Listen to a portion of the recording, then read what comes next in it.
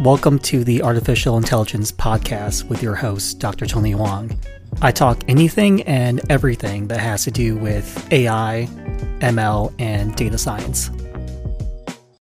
Google used an event in Paris to unveil some of the latest AI advancements to its search and maps products. The last-minute event was largely seen as a response to Microsoft's integration of OpenAI models into its products. Just yesterday, Microsoft held an even more impromptu event where it announced that a new version of OpenAI ChatGPT chatbot based on GPT-4 will be integrated into the Edge browser and Bing search engine. Google was expected to make a large number of AI announcements at its I/O developer conference in May. The event this week felt like a rushed and unpolished attempt by Google to remind the world, or more likely, investors, that it's also an AI leader and hasn't been left behind. OpenAI reportedly set off alarm bells at Google with ChatGPT. At the invite of Google CEO Sundar Pichai, the company's founders, Larry Page and Sergey Brin, returned for a series of meetings to review Google's AI product strategy. In the wake of those meetings, it was allegedly decided that Google will speed up its AI review process so it can deploy solutions more quickly. Amid those reports and Google's firing of high-profile ethics researchers, many are concerned that the company will rush unsafe products to market. Prabhakar Raghavan,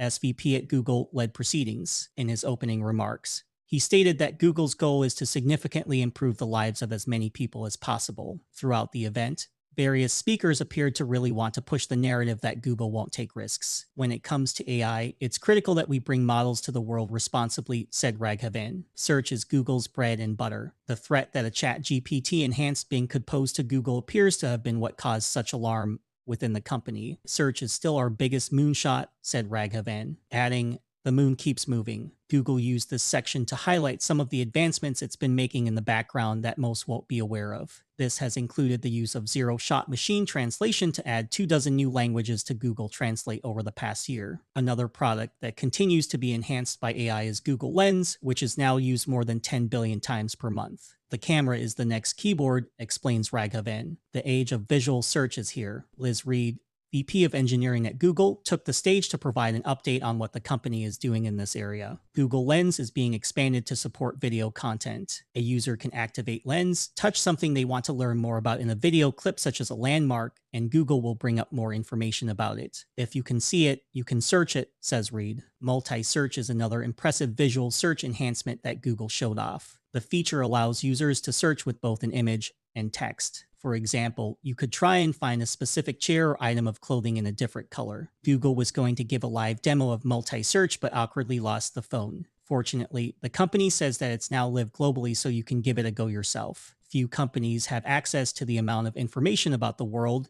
and its citizens that Google does. Privacy arguments aside, it enables the company to offer powerful services that complement one another. Reed says that users will be able to take a photo of something like a bakery item and ask Google to source a nearby place from Google Maps where the person can get their hands on an equivalent. Google says that feature is coming soon to images on mobile search results pages. Prabhakar retook the stage to discuss Google's response to ChatGPT. Google's conversational AI service is called Bard, and it's powered by LaMDA, which stands for Language Model for Dialogue Applications. LaMDA is a model that's built on Transformer, a neural network architecture that Google Research invented and open-sourced in 2017. Instead of relying on predefined responses like older chatbots, LaMDA is trained on dialogue for more open-ended natural interactions and can deliver up-to-date information from the web. Bard is now available to trusted testers, but Prabhakar says that Google is going to check it meets the company's high bar for safety before a broader rollout. The company says that it's embracing NORA, which stands for No One Right Answer, for questions like, what is the best constellation to look for when stargazing? As it's subjective, generative AI will be used in such instances to bring multiple viewpoints to results, which sounds quite similar to what it's been doing in Google News for some time to help address bias concerns. Prabhakar goes on to highlight the potential for generative AI goes far beyond text. The SVP highlights that Google can use generative AI to create a 360-degree view of items like sneakers from just a handful of images. Next month, Google will begin onboarding developers for its generative language API to help them access some powerful capabilities. Initially, the API will be powered by LaMDA. Prabhakar says that a range of models will follow. Chris Phillips,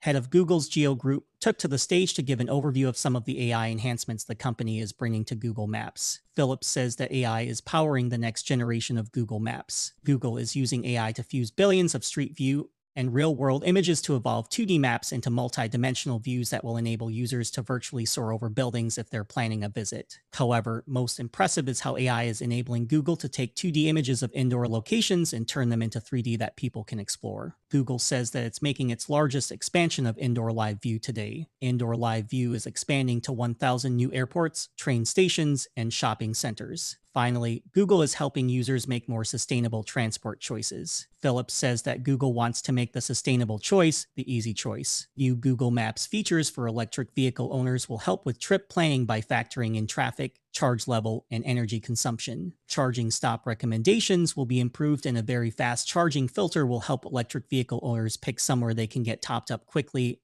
and be on their way. Even more sustainable than electric vehicle driving is walking. Google is making walking directions more glanceable from your route overview. The company says that it's rolling out globally on Android and iOS over the coming months. Prabhakar retakes the stage to highlight that Google is 25 years into search, but teases that in some ways is only just beginning. He goes on to say that more is in the works and the best is yet to come. Thanks for listening to the podcast. You can contact me at tonyphoang.com for more information on AI, ML, and data science.